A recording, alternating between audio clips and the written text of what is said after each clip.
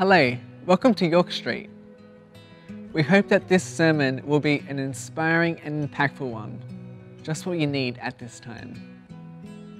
For any of our sermon-based studies, please head to our website at www.yorkstreet.com.au.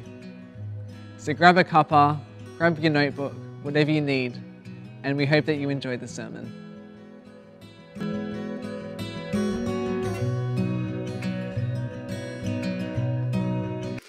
Hey, if you're visiting today or you're new here or you're joining us online, a big warm welcome to you. My name is Anthony and I'm the executive pastor here at York Street. It's my joy to be sharing the word with you today. Last week, Pastor Tim launched our new series called One Faith. And we're taking a look at the Apostle Paul's letters to the early church. And last week, Tim gave us an overview of what this series is going to look like. He unpacked the life of Paul and his missionary journeys in the Near East, spreading the gospel message further and further west in an attempt to get to Rome and to Spain.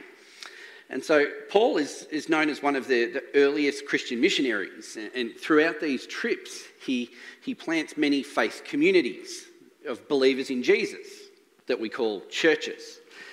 That he spreads the message to all of these churches around the Mediterranean, and as such, he then writes a series of letters, often to kind of follow up on the visits he's made, often as encouragement to these churches to keep fighting the good fight, to continue to spread the gospel message. But sometimes his letters are also to remind and rebuke the churches when they don't quite get it right and they start to lose their way. Losing sight of the message of the gospel and losing sight of the way in which Jesus called them to live. And so throughout this One Faith series, each week we're looking at some of the letters that Paul wrote. And because we see that some of those challenges that those early Christians faced, in fact, still apply to us today because we're kind of a bit forgetful and we still haven't got it right. So we're taking this fleeting trip through 5 churches, early churches, and 5 books of the Bible, and in 6 weeks. So you ready? Whew, okay. So during the week, if you're connected here at Yorkie and we have your email address, you should have received a reading plan that I've, again, forgotten to bring up to show you. Yeah. So this would have come to your email, and it's a reading plan going through the scriptures that we're looking at on the Sunday. So you're welcome to jump on board with that. Good news is, if you haven't started yet, Romans was this week just gone, and that's heavy, right? But starting tomorrow, they get shorter. Don't know if they're easier to understand, but they get shorter. So maybe you want to jump on that. But don't feel it as a burden. Just step into it, see where it takes you, and if you can, step a bit closer to God through the scriptures this season. That's only going to be a good thing, yeah? Cool. So before we jump into Romans today, let's pray. Heavenly Father, thank you for your word. Thank you that we can trust in its promises and examples of how we should live as disciples of Christ. We pray that you will use your Holy Spirit to speak to us today, to reveal to us those things on your heart that you want us to know. We pray that your living word might come alive to us today, that we might be compelled to respond in partnership with your Holy Spirit. Lord Jesus, hear our prayers. Amen. Okay, so first, some context for the book of Romans for us today. So throughout his ministry, Paul has founded churches throughout the Mediterranean, as we said. He's nearing the end of his 3rd trip out. And so he writes to the church in Rome. And what's different about the letter to the Romans is that he hasn't actually visited them yet. He's letting them know that he's on his way. And so instead of it being a really specific message for that specific church, it becomes this really quite wide open general message for anyone, including us today. And so at the time, the Roman church was made up of 2 subsets of people. There was the Jewish Christians who had come from a Jewish heritage, who had their faith traditions and their rituals and their sacrifices that they stood upon. And then there's what we know as Gentile Christians who didn't come from a Jewish heritage, who might have been Greek or Roman, and they're starting to follow Jesus as well. And so the emperor at the time banished out the Jewish Christians for a period of 5 years, and they've just been able to come back. But these two groups of people have been separated, and now their ideals and their values kind of don't quite line up. So there's some tensions in the understanding of what Jesus' followers should do. Some were trying to turn back to their old ways, their old laws, their old traditions. And who knows, that's kind of easy to do. It's comfortable and it's familiar. It feels safe. So in the Roman church, they don't really know whether they're coming or going. They don't know whether they're on point or not. And so in the letter to the Romans, Paul sets out this kind of orderly sequence of theological truths that are good for the church at that time, and they're still good for us now. And see, because he hasn't visited, it doesn't address exactly what's going on for them. But what it does do is spells out God's redemptive plan for humanity through Jesus and the practical implications of the gospel for believers. So if you've read Romans this week or at any point in the past, you see that in Romans chapter 1, Paul takes about 6 verses just to introduce himself. He says, "Hey, I'm Paul," in 6 verses. Then the following 10 verses, he says, "I'm on my way to Rome." So we pick it up in Romans chapter 1, verse 16 and 17. It says, "For I am not ashamed of the gospel, because it is the power of God that brings salvation to everyone who believes, first to the Jew, then to the Gentile. For in the gospel, the righteousness of God is revealed, a righteousness that is by faith from first to last, just as it is written, the righteous will live by faith." The Message paraphrase puts it like this: "It's the news I am most proud to proclaim. This extraordinary message of God's powerful plan to rescue everyone who trusts in him, starting with the Jews and then right on to everyone else. God's way of putting people right shows up in the acts of faith, confirming what Scripture has said all along. The person in right standing before God by trusting him really lives." And so these passages are just like, right?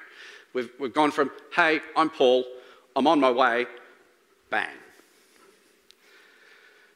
What this scripture is saying is that it's only by our faith in Jesus that will put us right with God.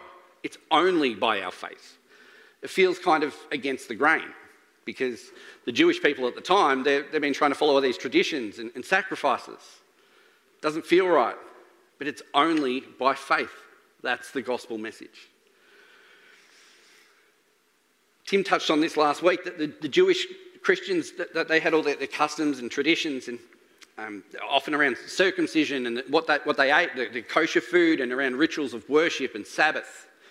You might particularly like this one, Luke. I'm thinking of you up the back. In Leviticus 19:27, it says, "Do not cut the hair on the sides of your head or clip the ends of your beard."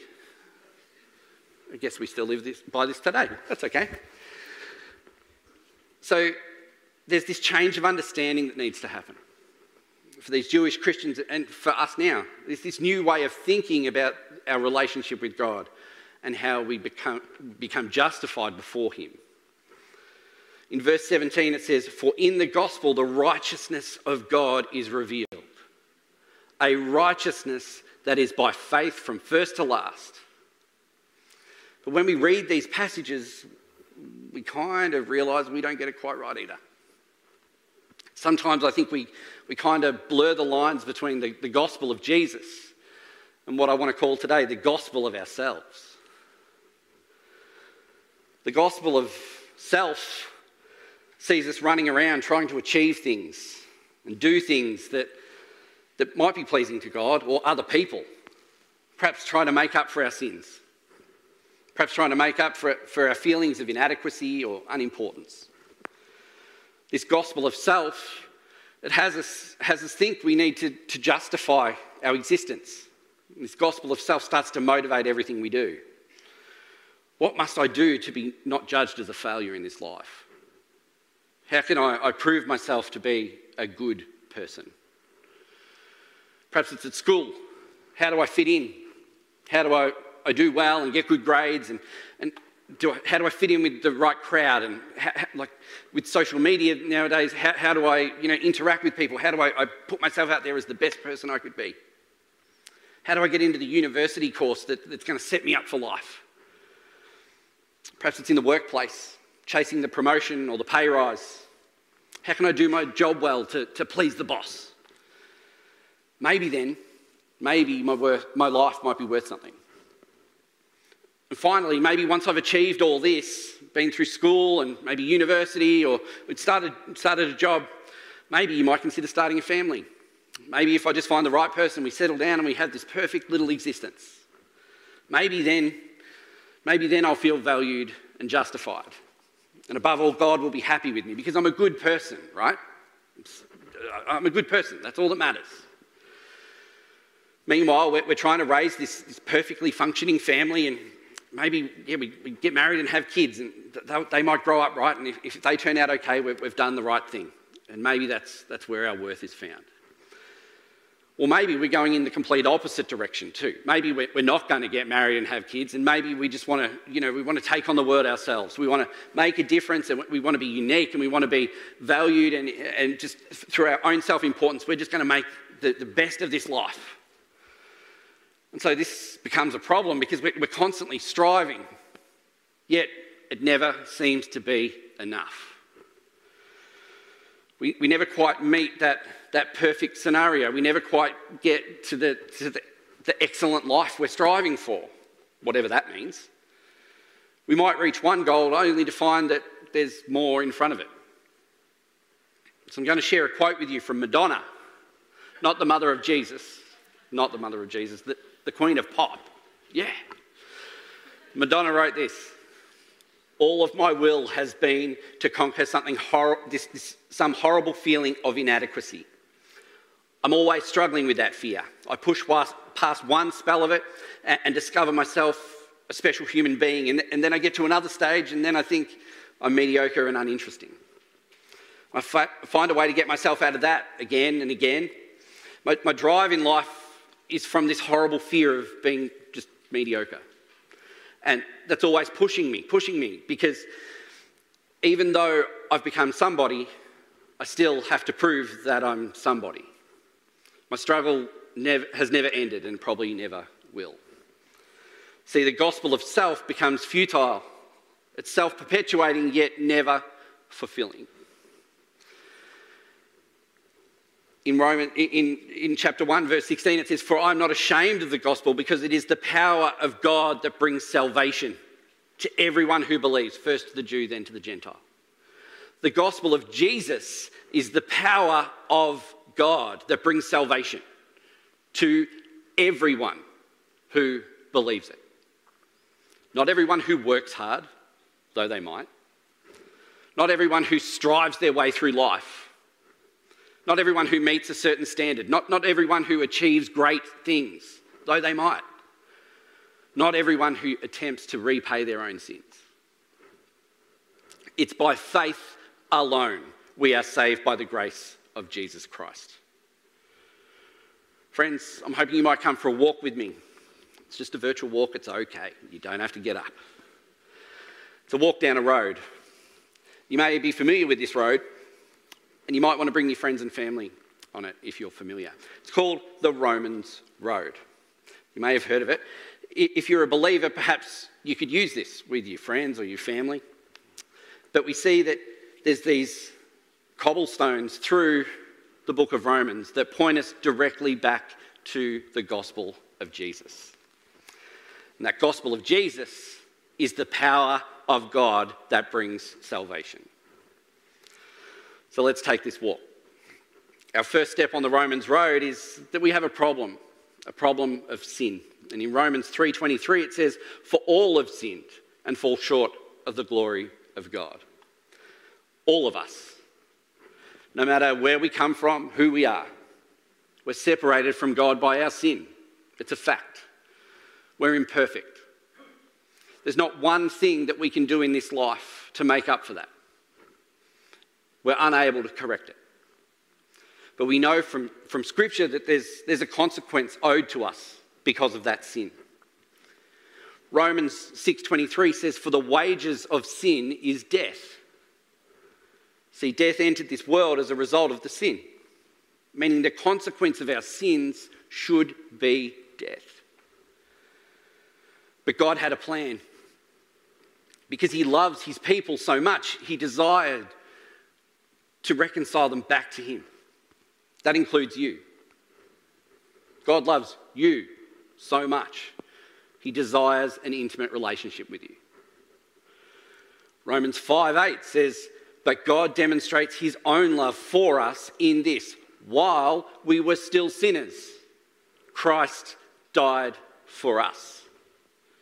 In our sinfulness, in our brokenness, irrespective of what we've done or what we're doing, irrespective of how hard we work to gain his favour, God sent his son, Jesus, who walked this earth and lived and died on a cross for you.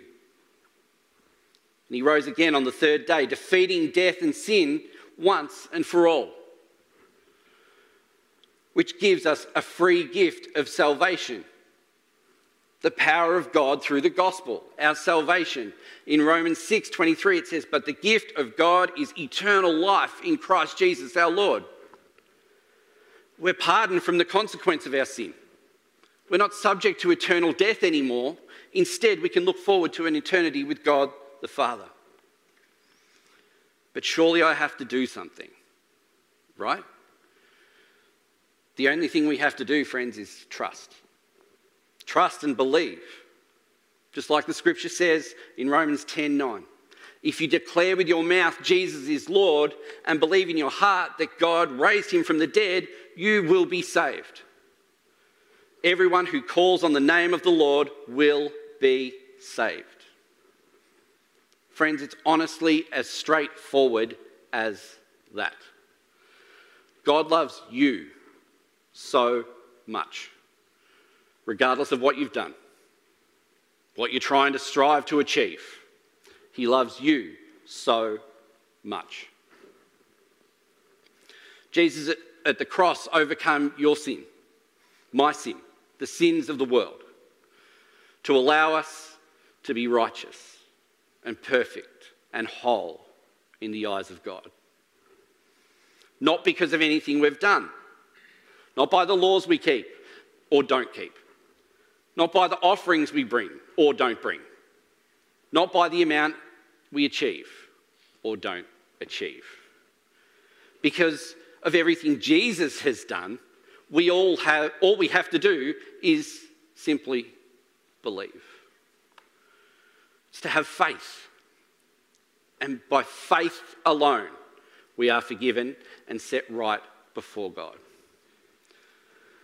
So one day when this earthly life fades and we enter God's presence, we're going to stand in front of this infinitely perfect and holy Father. We'll come before him and we'll probably have our baggage and our imperfection and all our brokenness. Perhaps we'll also come with our perfect picture, our perfect existence. We'll bring maybe all the money we earned, or maybe we'll bring our university degrees or our success stories. And God will probably say to us, "And?" We'll probably try to explain ourselves out of it. "I did this and I did that, and I was a good person and I achieved this and I achieved that." Yeah, and? Friends, all we need to say is, "I believe in Jesus. He's all I have and all I need. That's all I've got because I'm a sinner. I have no righteousness of my own.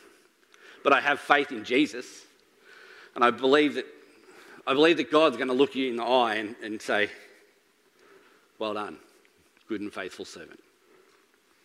Enter into the joy of your master.'" But the good news for us is that we don't have to wait to see God face to face. We can make that declaration today. We can stand before him right now and say, "I have nothing. I'm broken by my sin. Save me, Lord Jesus. And it's my faith in you is all that matters. See, friends, the solution to life's biggest problems is that one faith. The one faith we have in Jesus. Not in the gospel of self, it's the gospel of Jesus. It's the same message that applied to that Roman church all those years ago. It remains available to us, that same faith, that same gospel. And you know what? It's open to your friends. It's open to your family. It's open to your workmates. So maybe you've been a follower of Jesus for a while now, but I'm guaranteeing you know someone that doesn't know Jesus. So I ask you this morning, if you personally haven't found shelter and rest and refuge in Jesus, then perhaps today is that day. Not because of your achievements, not because you're trying to find your identity in striving ahead, because that's exhausting, let's be honest. Yet it's through our faith only in the gospel of Jesus that we're fully saved. Let's pray. Lord Jesus, thank you that you love us so much that you would die on a cross for our sins. That through your actions we're saved and justified in the eyes of God. Not by anything we can do, not by our earthly striving or anything we can bring to you, purely and simply by the faith we place in you. May we be encouraged to view ourselves in the light of our salvation. May we understand we bring nothing to this equation except our faith. You've done all the work. You've accomplished everything for us. And we're made right and just in your eyes in this faith. We stand before you today knowing full well we're broken. We're in need of your mercy and your grace. We invite you into our lives, perhaps for the first time ever, perhaps again. Won't you heal our brokenness and make us right? Lord Jesus, we ask these things in your name. Amen.